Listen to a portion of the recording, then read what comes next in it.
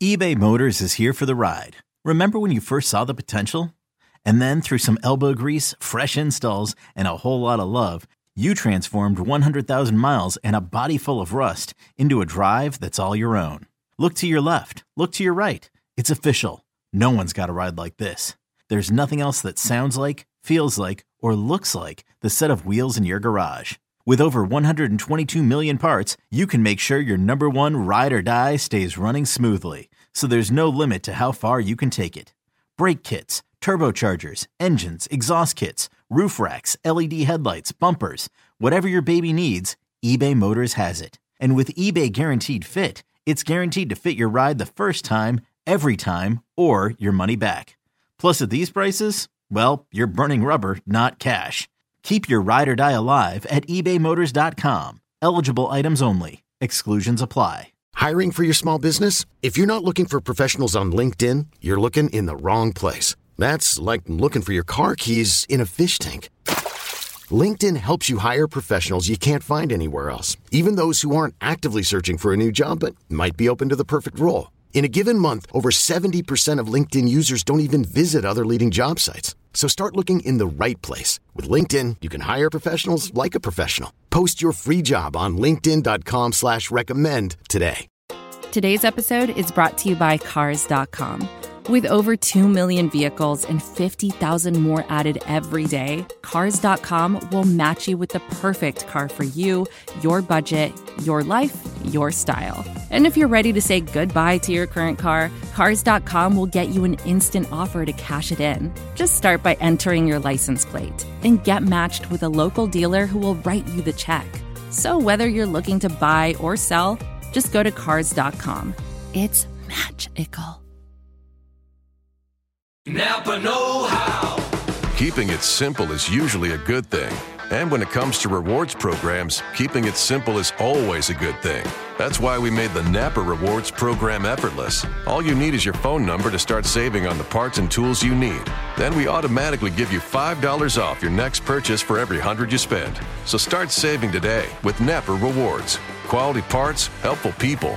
That's Napa know-how. Napa know-how.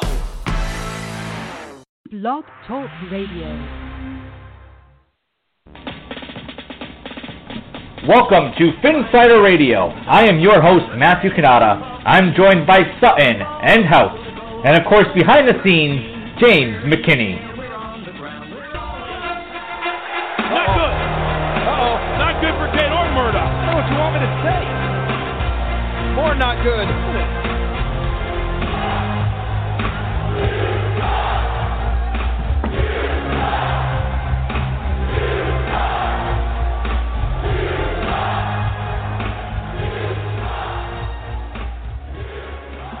And if we didn't know any better, we would have thought that that was a transcript from Twitter on Sunday afternoon following the Dolphins versus Patriots game, where basically almost every single person was just destroying Ryan Tannehill because of the 31-24 loss the Dolphins had just taken to the hands of the Patriots.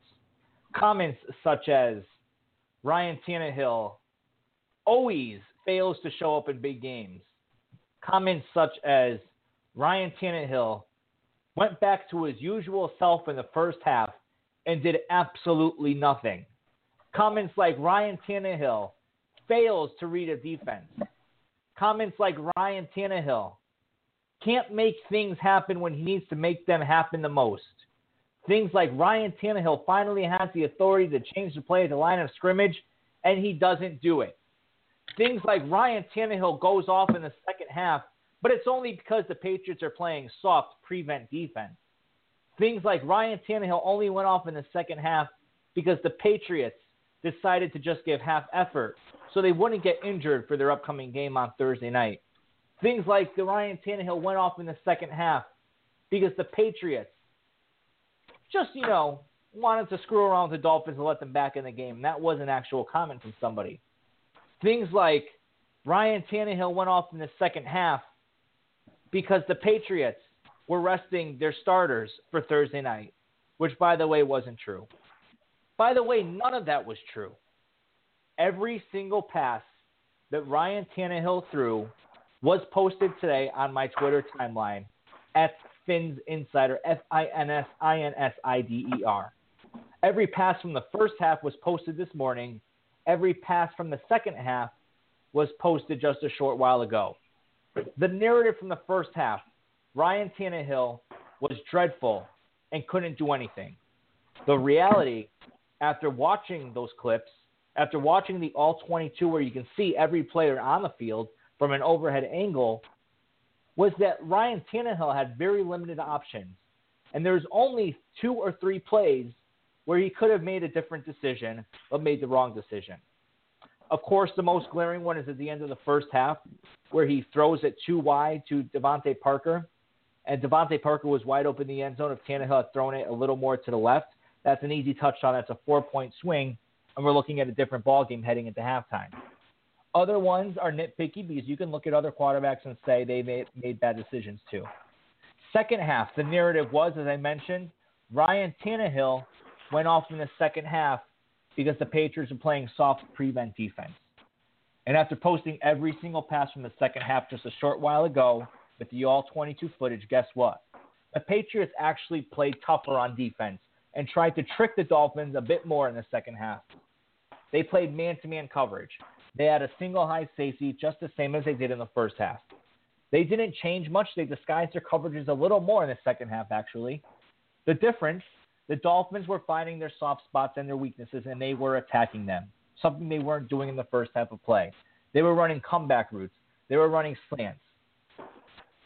In all essence, they were making the Patriots get a taste of their own medicine. So while everything was working for the Patriots in the first half, everything was working for the Dolphins offense in the second half. You had the fumble here by Jay Ajayi, and that was kind of a killer. And then the Dolphins just ran out of time.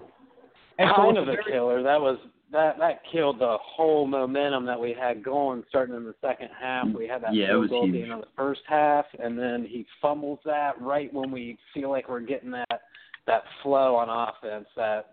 Oh, man, that hurt because then, of course, the Patriots turned around, scored a touchdown, made it 31-3. Yep, and listen, we'll talk about Jay Ajayi in a little bit. Got some information on him. But the fact of the matter is this. Ryan Tannehill threw for 389 yards, 32 of 45, 2 touchdowns, 2 interceptions. The last one of the game, I'm not really going to count. The first one to Jarvis Landry. Jarvis Landry was open behind Jamie Collins, and Tannehill was hit in his hand as he was throwing the ball, which caused the interception. Ryan Tannehill, by the way, had the second highest Pro Football Focus grade this week. I know there's some people out there that only use PFF when they want to fit their narrative. But guess what, ladies and gentlemen, boys and girls? PFF is a mainstay. It has been bolstered by Chris Collinsworth. You see it on NBC Sunday Night Football. NFL teams have been using Pro Football Focus for years before it hit big like it does now. And I can only imagine what the NFL teams are using it for now.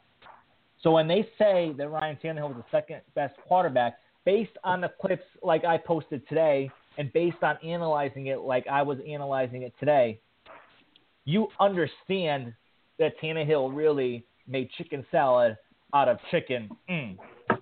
Okay? And that's basically is what it is. Sutton, I know you were jumping in earlier just a short while ago, but give me your thoughts. Maybe one thing that stood on offense, 2 things that stood on offense. Yeah, and it's interesting that you brought up PFF because Ryan Tannehill is a top 10 quarterback, according to them, through 2 games of the season. So considering we've been at Seattle and at New England, to have a top 10 quarterback through the contextual information that PFF has, and we know it's not all gospel. We have to take everything with a little bit of a grain of salt, but it's encouraging that somebody else sees the objectivity of his game and not just what we want to see as fans. So it's nice to have that backed up. But really in the first half for the offense for me, 6 drives of 4 plays or less. I mean, how can you do anything when you're only getting 4-play drives? And the only drive that we didn't was when we got the field goal going into halftime. And it really seemed more to me it was a byproduct of not being able to establish the run game. We can't get anything going. We get no flow. we saw how effective that no huddle was in the second half when we can actually get a couple of first downs established and get the defense off balance a little bit. We looked pretty good, and I think it's when we got in that flow in the second half where New England wasn't sure what we were going to do because we were still mixing in the run there, and yeah, it wasn't that effective, but it was still enough to keep the New England defense off balance. And we were taking our shots down the field. We were getting multiple receivers involved. We have to be able to establish a run earlier in the game somehow, and that's what's been lacking in this offense. It seems like we're still a little bit too one-dimensional, and I think it's because the run offense hasn't really caught up. I don't know if it's a mixture of who we have at running back and who we have playing at offensive line and their relative strengths and weaknesses. But we need to be able to establish that run game, become a little bit more balanced, set up play action because we have players to take advantage of play action. That's going to open this offense up tremendously. If we cannot establish the run anymore, we're going to be one-dimensional like we were last year, and we know how that's going to play out. Right, absolutely. I mean, you look at the stats. I think Ryan Tannehill's our leading rusher right now. I know in Sunday's game he carried the ball 6 times for 35 yards, and, I mean, he doubled what Jay Ajayi had. So, I mean, Ryan Tannehill being your leading rusher, that's never a good thing for a team. For me, though, I'm going to go with Devontae Parker. The impact he had on this game, I mean, everyone wants to say he's a true number one wide receiver. He's that big body, can run all the routes. I mean, you saw when he was in single coverage the way Tannehill looked his way. Tannehill kept getting him shots downfield. I think this offense was so much better with Devontae Parker, and all you can do is just hope he stays healthy because this offense is going to be something to watch. You make a great point about Devontae Parker, and Adam Gase and even DVP said it himself. He was not fully healthy that game, and he had, I think, 13 targets along with Jarvis Landry. When DVP is going to be a big part of this offense, and he already is on one leg. I can only imagine what's going to happen. I'm I'm getting really excited just thinking about it. And that's all we're going to leave it at that right there. We're not going to go into any further about being excited about things. But you got goosebumps, that's all. Yeah, just a lot of goosebumps. But I'm really looking forward to that. One other thing, looking back at the stats for the game, the Dolphins only rushed the ball 16 times. 6 of those times were from Ryan Tannehill. So you're really looking at 45 times passing the ball, which is absolutely insane. And, of course, they were down 24-3 at the half, and really 10 times rushing the ball. The Dolphins desperately need a running game, and I feel like even with Lamar Miller, didn't we say this? The Dolphins need a running game. I feel like we've been saying this for a long time, and I don't know. I did hear there's going to be some changes this week in terms of personnel. Kenyon Drake, I would love to see that guy play more. I think he's going to get a little more time, but the fact of the matter is he missed a lot of training camp, so the knowledge of the playbook is limited. Isaiah Pete is someone to keep an eye on. If his hamstring is healthy, he's going to be playing on Sunday. And I've been told that this is Adam Gase's guy. So I'm really looking forward to seeing how Gase is going to use him. And if Pete can be that, kind of bridge between this year and next year when the Dolphins are surely going to try to find an upgrade and a bell cow running back they can count on every single week to do what they need to do. Landry, 137 yards. He's going to play well. Parker, 106 yards. Cameron came through a little bit. He had that costly drop earlier, but he actually did get open quite a bit throughout the game, 49 yards, targeted 7 times. Kenny Stills, a lot of people talked about him having a bigger role coming into this season, but he's kind of just been another guy. He does have some speed, but nothing that's going to scare defenses. And we're just going to see how the Dolphins come out on Sunday. I think they're going to come out with more no huddle. They're going to come out with more scripted plays for Tannehill, things that he's comfortable with, because they cannot afford to do what they did against the Patriots, where they're doing 3-and-outs the entire first half of play.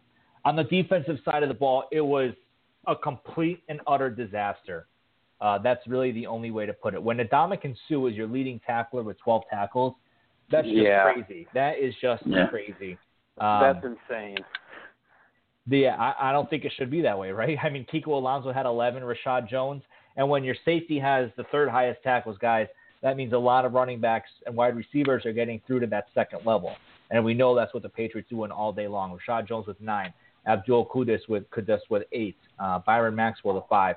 And speaking of Byron Maxwell, what a terrible, terrible, terrible game he had.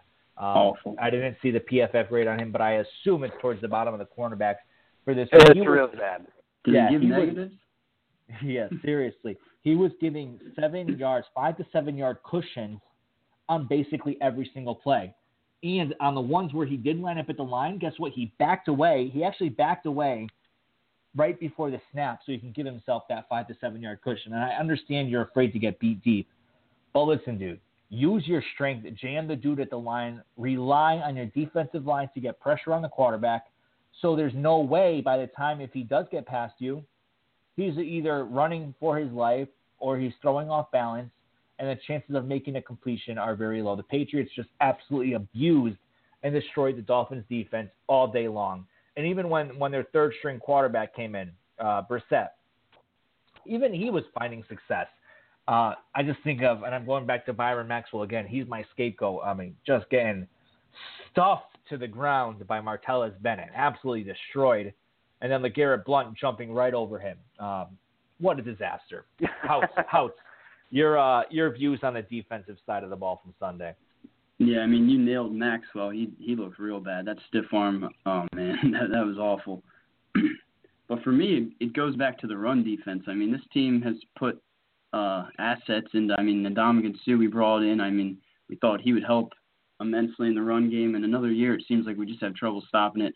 I cannot tell you late in that game how many times I just saw that toss to LeGarrette Blount. And, I mean, it's Blount. He's running a toss with a big back like that. I mean, and it worked effectively. And that's the biggest concern for me on defense. If this team looked bad on Sunday, for this team to fix things, they definitely need to shore up that run defense.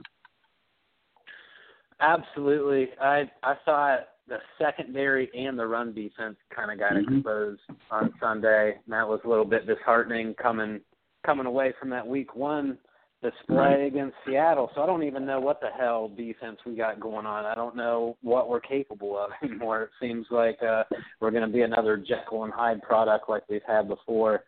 But like Hout said, we really have to get that run defense shored up, especially going into Cleveland. I know we'll talk about that a little bit later, but to see LeGarrette Blount, smoke a blunt, go for $125 or so against us, and oftentimes in a really predictable situation where he's going to run, to have that kind of success over and over in the game, that was really disheartening.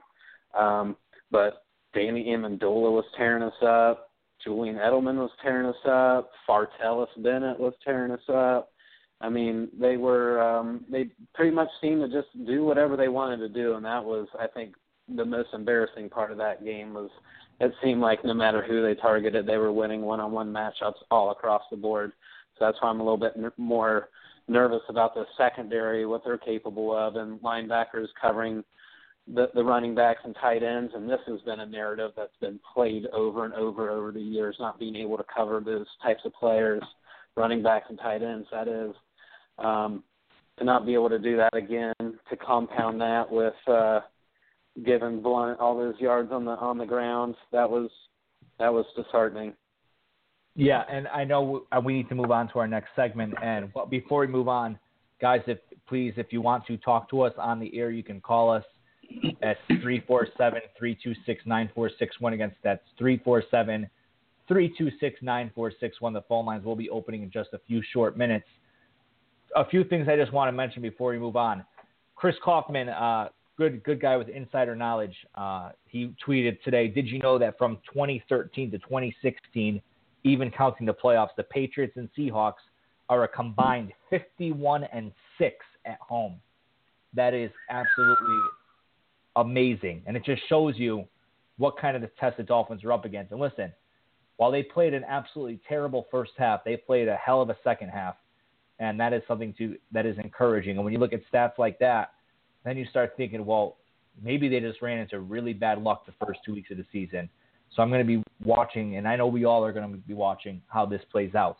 Another thing, the last play of the game, I know everyone's been talking about that, where Tannehill throws that ball into the end zone and DVP can't come down with it, misjudges it. So a few things that were going on in that play. Brandon Albert loses his man gets by him, so he's pressuring Tannehill. Tannehill has to get it off a little earlier than he would have liked to. Okay, so Tannehill's rushing the pass. Tannehill throws it deeper into the corner of the end zone. Devontae Parker thought it was going to be at the beginning of the end zone. Whether that was rushed or just Tannehill and Parker had miscommunication there, we don't know. Obviously they know, but we're not going to hear about it. If DVP catches that, if DVP is in the right spot, that is a touchdown. He undressed the defender. He's juked to the right and then moved up to the left. If that ball was on target, that's a touchdown.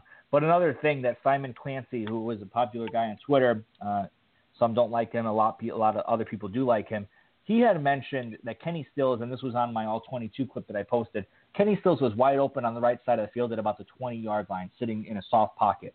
Tannehill was looking at Parker and Landry the entire time on the left side of the field, streaming up towards the end zone. But had he looked at Stills, he may have thought about going there. Stills would have caught it, ran out of bounds, would have had about 3 seconds left on the clock, and it would have been a 20-yard pass. Obviously, a much easier pass than a 30-yard, a 35-yard pass that they were going up against for that last play. So different things here and there. I mean, you can nitpick. You can look at every single play and say they should have done this differently. They should have done that differently. The fact of the matter is it all adds up throughout the course of the game. And as an end result, the Dolphins start off the season 0-2. Boomer Esiason said today that of all the 0-2 teams, everyone should keep an eye on the Miami Dolphins. And this is actually going on right now on Inside the NFL on Showtime. Boomer had this to say: a number of these teams are not going to make it to the playoffs, but I do believe that there are a couple of teams here that can actually pull themselves out of this. Number one for me would be the Miami Dolphins. I saw the way they played in the second half against New England, offensively. I saw the way they played defensively out in Seattle in Week 1. This is a pretty good team. Adam Gase is a terrific football coach. They are starting to get something out of Tannehill. And I'm telling you, out of all the teams on this list, that's the one team that can make a run. So that's, pretty good praise from a reporter and a guy that's been around the NFL for a long time. And like I just mentioned, listen, maybe the Dolphins just ran into really tough luck. And I know that's me being a homer, but hey, it's quite possible. And when you look at a 51-6 record over the past 4 years, it is what it is.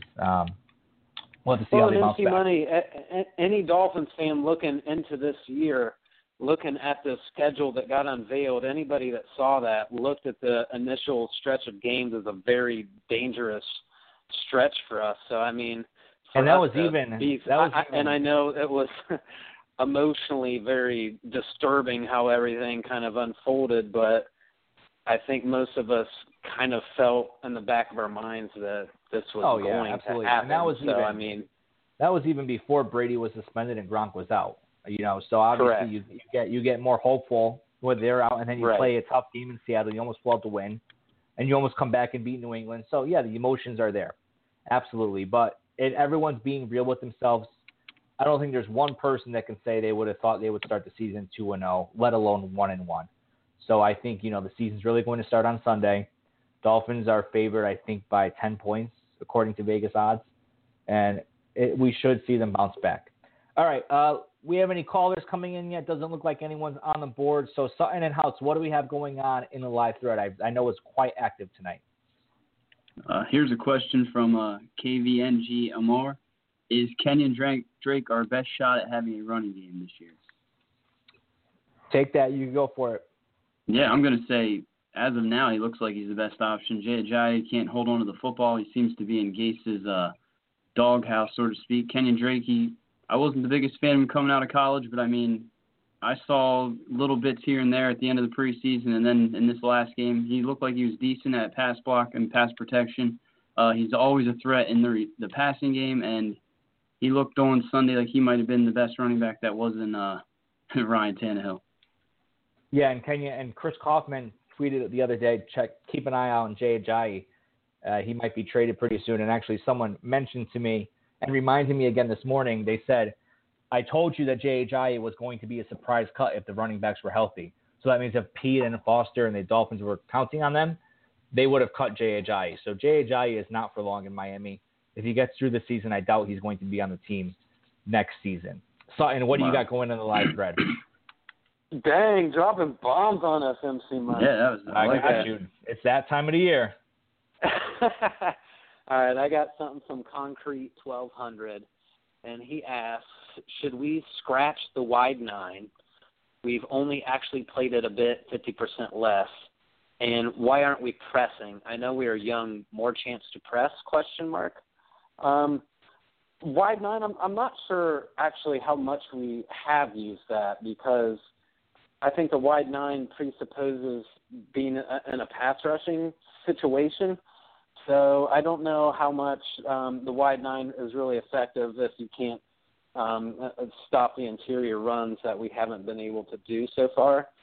So I dispute how much we've actually been in the wide 9 personnel group. So I guess some data maybe later on will clear that up. But I don't think that we've been in wide 9 that much. But I do agree with Concrete's point that we should be pressing more. And you alluded to it earlier, MC Money. We have Byron Maxwell at 6'2", 215, and he's playing 7 yards off the line of scrimmage, not jamming up a 5'9" dude. And I don't know why that's a foreign concept. I know he's not as great with the quick twitch athletes, but if he can't stay with them on short routes or intermediate routes or long routes, then why are we playing him? So we have to try to use one of his strengths to his advantage, which is his size. And it didn't seem like we were putting our players in a position to be able to do that on Sunday. We weren't jamming those guys up. They were getting free releases at the line of scrimmage, and they were pretty much, like I said earlier, getting any route that they wanted. They were being able to convert that. So that was obviously a little bit disappointing. So hopefully, we have Xavier Howard on one side. Maybe Tony Lippett starts getting some snaps or something because of the product we're seeing on the secondary. So we have the size there, and we need to start converting more to a press system and see how we can develop from there, because the whole 7 to 10 yards off the line of scrimmage, I think, is getting pretty old for this Dolphins group. We've seen it over the past couple of years. One note on the wide 9. One note on the wide 9. Like you said, we weren't playing it too much. The wide 9 is not a defense. It is a set in the defense. It is, like you said, just used for obvious passing situations. So if it's not, you don't play a wide 9 defense. You play a 3-4 defense. You play a 4-3 defense. You play a hybrid defense. You play a cover 2 defense. But you don't play a wide 9 defense. It's not a system. It's a set within the defense itself. Houts, anything else on the live thread? Yeah, someone, Alpha 6 asked, is Tannehill the problem, or is there another reason for the Dolphins' offense not producing enough to win? That's been a question for the past 4 years. Yeah. I don't know. I saw some bad things from Tannehill on those clips. I saw some really good things. I know there's little things that I saw on those clips, like if he had waited 1 second more, he would have had a guy deep down the field wide open, and that would have moved the chains. I saw things like he could have taken what the Patriots are giving him in the first half on a certain play, but he didn't take it and he forced it somewhere else, but it would have moved the chains if he went the other way. So little things like that. But then again, we're so in this little capsule where we're just looking straight at the Dolphins that we don't really know if other quarterbacks do this unless we would sit there and analyze the all-22 on people like Aaron Rodgers and Drew Brees. And I can guarantee you they miss plays like this too. It's just how many do they miss over the course of the game compared to Ryan Tannehill. And I think it's just, and I tweeted this earlier, it's just a lot of frustration building up from Dolphins fans where we had, the horrible, horrible years under Joe Philbin and Tannehill's stunted development and everything else that could possibly go wrong and that coach not having confidence in him. I feel bad for the dude. I really wonder if he is damaged from all those sacks, getting crazy feet in the pocket, getting scared, rushing his throws a little too much. I don't know. Sutton, what do we got else? Well, we got something from Tona and Daytona Dolphin. He says, I think they should go no huddle the whole game, not just the second half when we were playing catch up. Why won't they listen to me? Well, we kind of talked about that earlier. I mean, of course, that fast-paced offense for us seems so so much better, well synchronized. It's well oiled. I mean, everybody seems to be in the position they're supposed to be. It looks like the timing's there. When we get into the stagnant offense of not being able to get a couple of yards on first down or second down, then we slow down, then we look a little bit more disconnected with each other, and that's when we're getting into these 3-and-out situations. So I totally agree with him, but I think in order to be able to establish that no-huddle offense, just like we said earlier again, we need to be able to run the ball. We need to be able to keep the defense off balance. It's really hard to do no-huddle, just doing nonstop passes, despite teams being able to do that against us.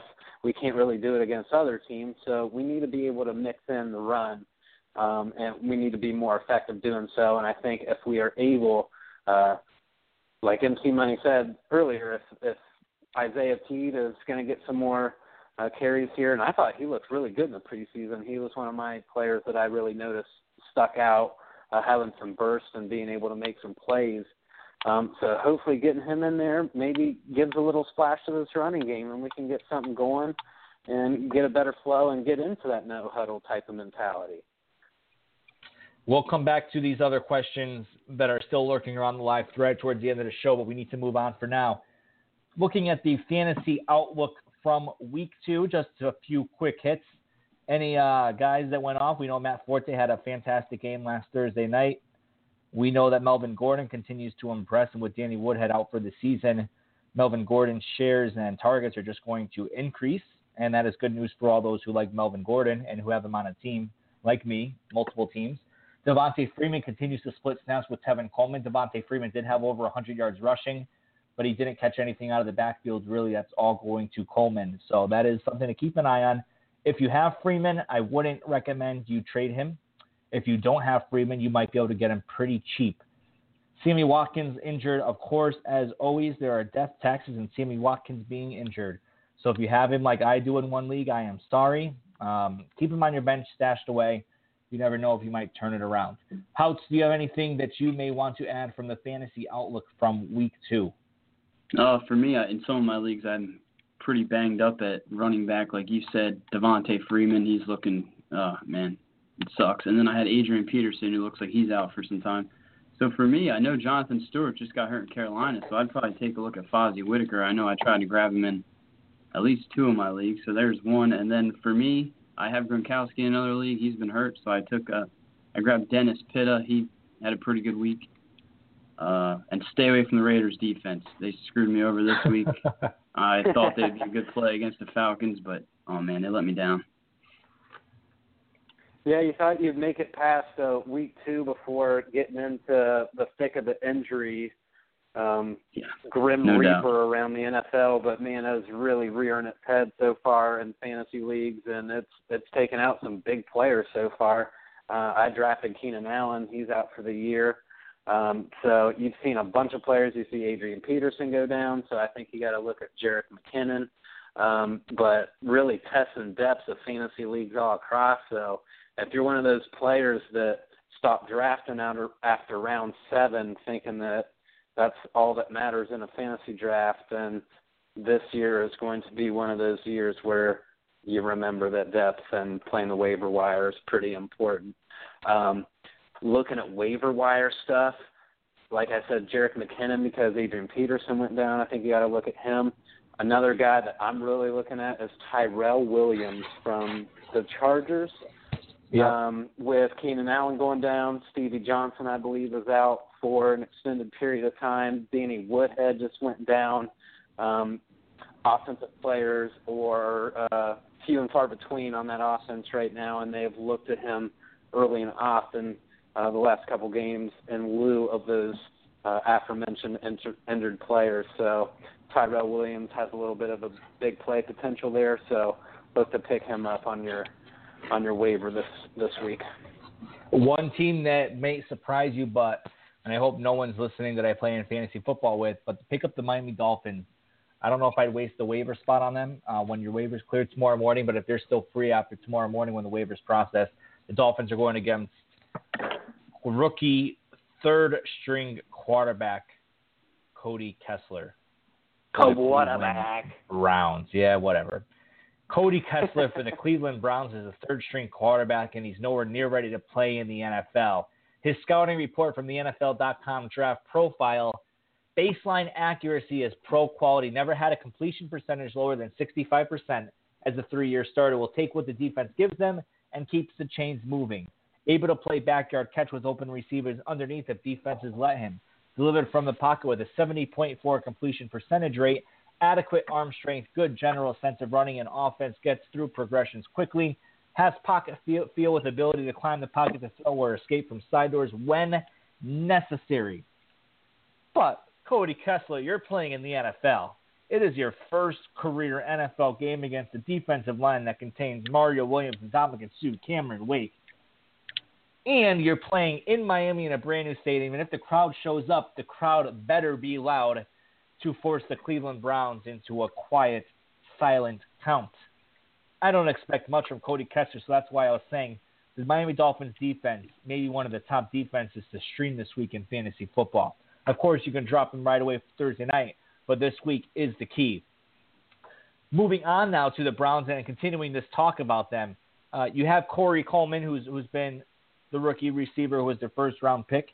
He's good. He's good at football, and he was their 15th pick in last year's draft. He caught 5 passes for 104 yards and 2 touchdowns last week. So when you're talking about past Cleveland Browns guys who have been bust, it looks like Coleman's on the right track. Josh Gordon still suspended. Good news. Gary Barnes, their tight end, can cause some trouble, but was relatively quiet last week. I think he had 30-something yards. The Browns are a mess right now. Cameron Irving is out. He went in the hospital, and he got released from the hospital on Monday, but he's not going to be playing. One thing you do need to watch about the Browns is they have the 8th best rushing attack in the NFL. Isaiah Crowell has been a monster. Duke Johnson sprinkled in there here and there. Hugh Jackson knows how to get the best out of his running backs. And their defense is shaky. They blew a 20-0 lead against 22 lead against the Ravens on Sunday. RG3 is out. Josh McCown is out. The Dolphins should have this game in the bag. Sutton, what is one key on offense that the Dolphins need to win this game? And then, Houts, I want to hear from you after that as well. I'm ready. I want to establish a run. This is our home opener. We want to set a tone.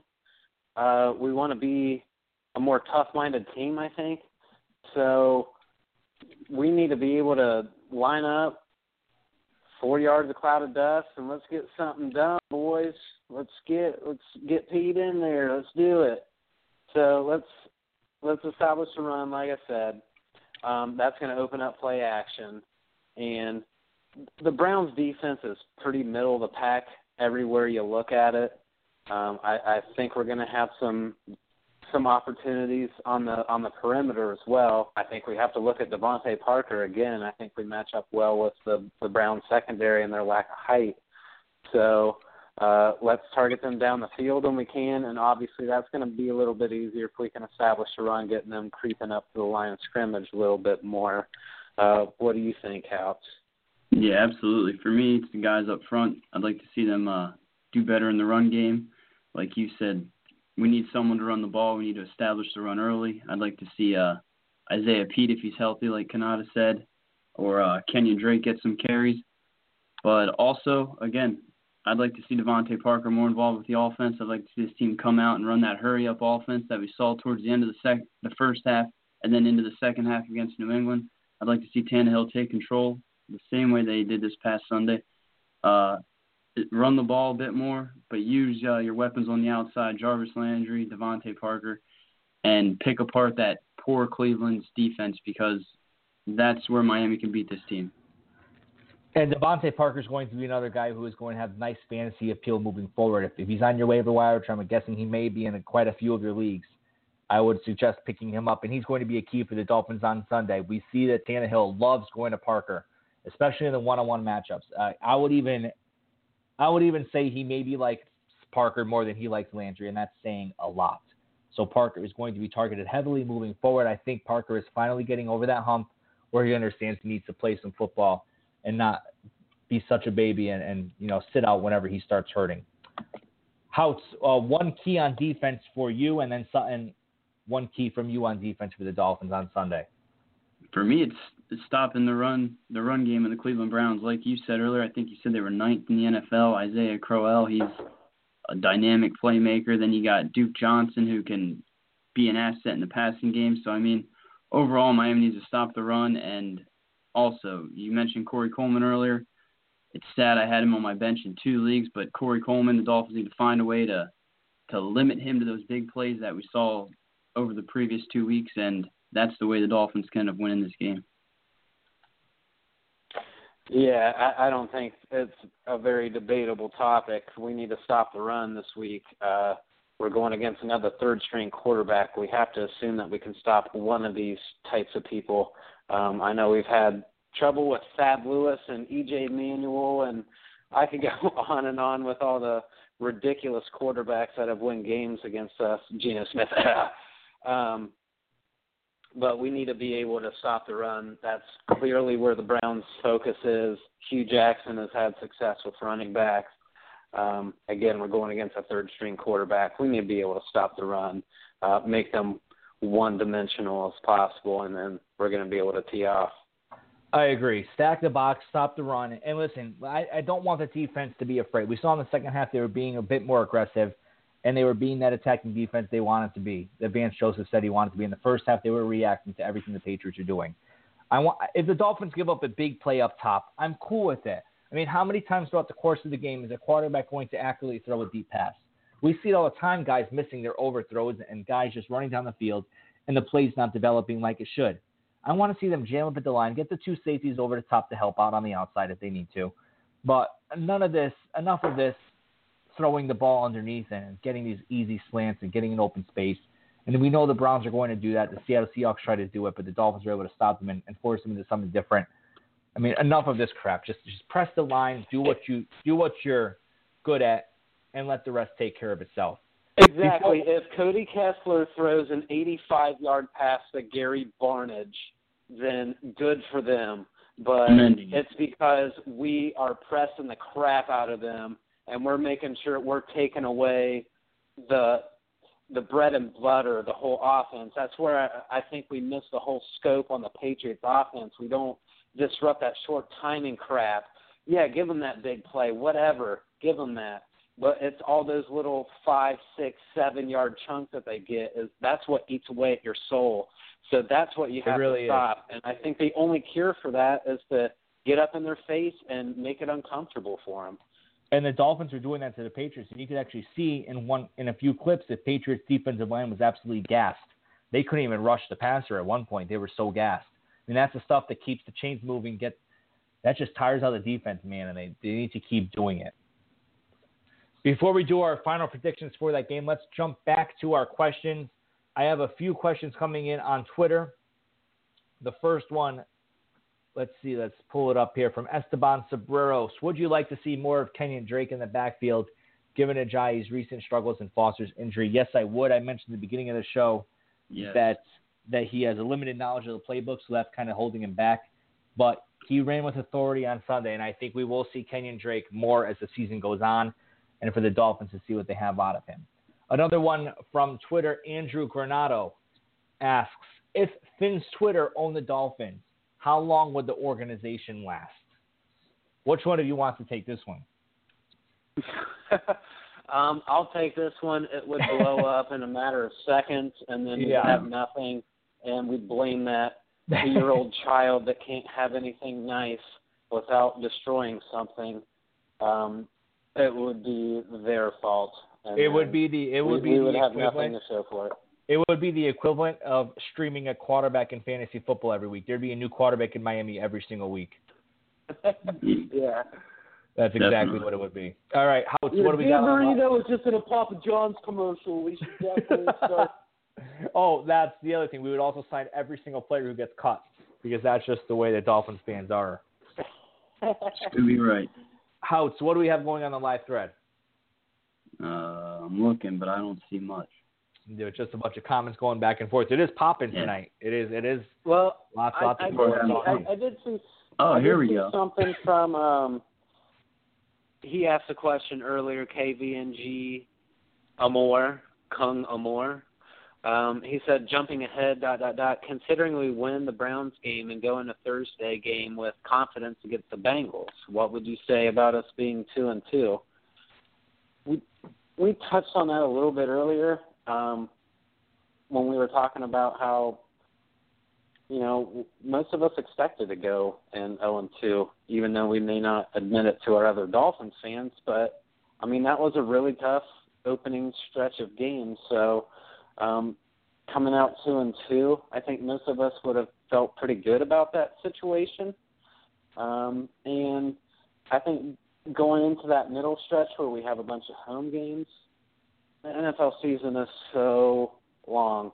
So I'm not willing to just throw in the towel just yet, just because we had some adversity. I saw resiliency in this team through the preseason, and I think we'll see it again. And I really do, at the end of the day, I think we're going to be okay. And remember, the Dolphins have had the Bengals number over the past several years, whether it's in Miami or in Cincinnati. And I've seen it in person. Well, I live in Cleveland, so the games that I can go to are pretty close to Cleveland. Been able to see a couple games in Cincinnati, and we've won every game that we've went to there. So I feel pretty confident going into that game. I know not what's happened before is going to influence what's going to happen next Thursday, but right. We've had our success. Houts, we have anything else in the live thread, or are we ready to go with our predictions for Sunday? Alpha 6 asked, is Byron Maxwell looking like a bust already? ? Plays like he's the slowest cow. ... Also likes a nice stiff arm. Yeah, he does, and he likes a nice little hurdle, too. That sums Byron Maxwell up right there. I think Byron Maxwell had a pretty decent game week 1. He had an awful game week 2. I think we have to see how he responds week 3 and 4. Absolutely. I think it's too early to say anything about him. All right, I think we're ready to go on to our predictions for Sunday afternoon, 1 o'clock p.m. Cleveland Browns versus Miami Dolphins. Miami Dolphins home opener in a new Hard Rock Stadium. I hope the stadium is popping. I hope the stadium is loud. And I hope the Dolphins annihilate the Browns. Final prediction from MC Money himself. Dolphins 34, Cleveland 17. What do we got, House? Yeah, I thought you were going to take mine. I'm going to go 34-21, Dolphins win.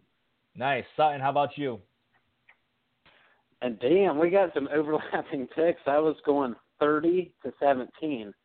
So I think we each had a little overlap there. So it's probably going to be like 9-6. Nice. So I think we're all in agreement that Dolphins are looking like they might score a lot of points. I think they'll be their typical defense, but improved from last week, of course, against the Patriots. I think the Dolphins learned a lot of good lessons from this game against the Patriots after playing that tough Week 1 Seattle game. All right. And I also, real quick, MC Money, I think we're going to feed off the energy of this being the home opener. Yeah. Brand new state, so much poured into that. A lot invested in this game. It really seems like a setup game for us to play Cleveland on our home opener. So you just like to think that we're just going to take care of business. So that's what we would like to think. It's an unusual position for Dolphins fans to be in. So let's see if they take care of business. That's what it's all going to come down to. Exactly. All right, we had a great show this week. We talked about the Patriots. We broke down different plays and analysis from there. We talked about the Browns, talked about some fantasy, took your questions on the Phinsider Radio live thread on the Phinsider.com. We thank you for joining us once again this week on Phinsider Radio. Enjoy Thursday Night Football. Enjoy the Dolphins game on Sunday. And we'll see you next week, same time, same place, Phinsider Radio. Napa know-how. Keeping it simple is usually a good thing. And when it comes to rewards programs, keeping it simple is always a good thing. That's why we made the Napa Rewards program effortless. All you need is your phone number to start saving on the parts and tools you need. Then we automatically give you $5 off your next purchase for every $100 you spend. So start saving today with Napa Rewards. Quality parts, helpful people. That's Napa know-how. Napa know-how. Amazon has everything for back to school. Zebra lunchbox? Check. Cool Adidas gear like t-shirts, shoes, and backpacks? Check. Triceratops folders and pencils? Check. Laser Cat t-shirts? Check. Get your back-to-school shopping done now at amazon.com/back-to-school and enjoy free shipping on millions of items. No need to leave your home or hassle with crowds. Amazon.com. No better place to get everything back to school from A to Z. Hey everybody, it's Neil Patel, editor-in-chief of The Verge. I host a podcast every week called The Vergecast with my friends Paul Miller and Dieter Bohn. We've got a rotating cast of characters from our entire site, which is about technology, how it impacts culture, and how that is all a big cycle that causes us to have a wide variety of feelings that you can listen to every Friday. We've done over 300 episodes in the 6 years since The Verge has been around, but you only need to listen to one, the latest one, to get caught up on everything in tech news. Vergecast is on Apple Podcasts, Spotify, everywhere else you listen to podcasts. Check it out.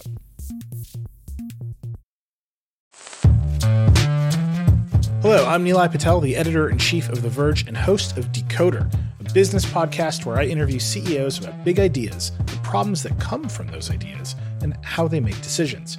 It is also surprisingly about org charts. It comes up a lot.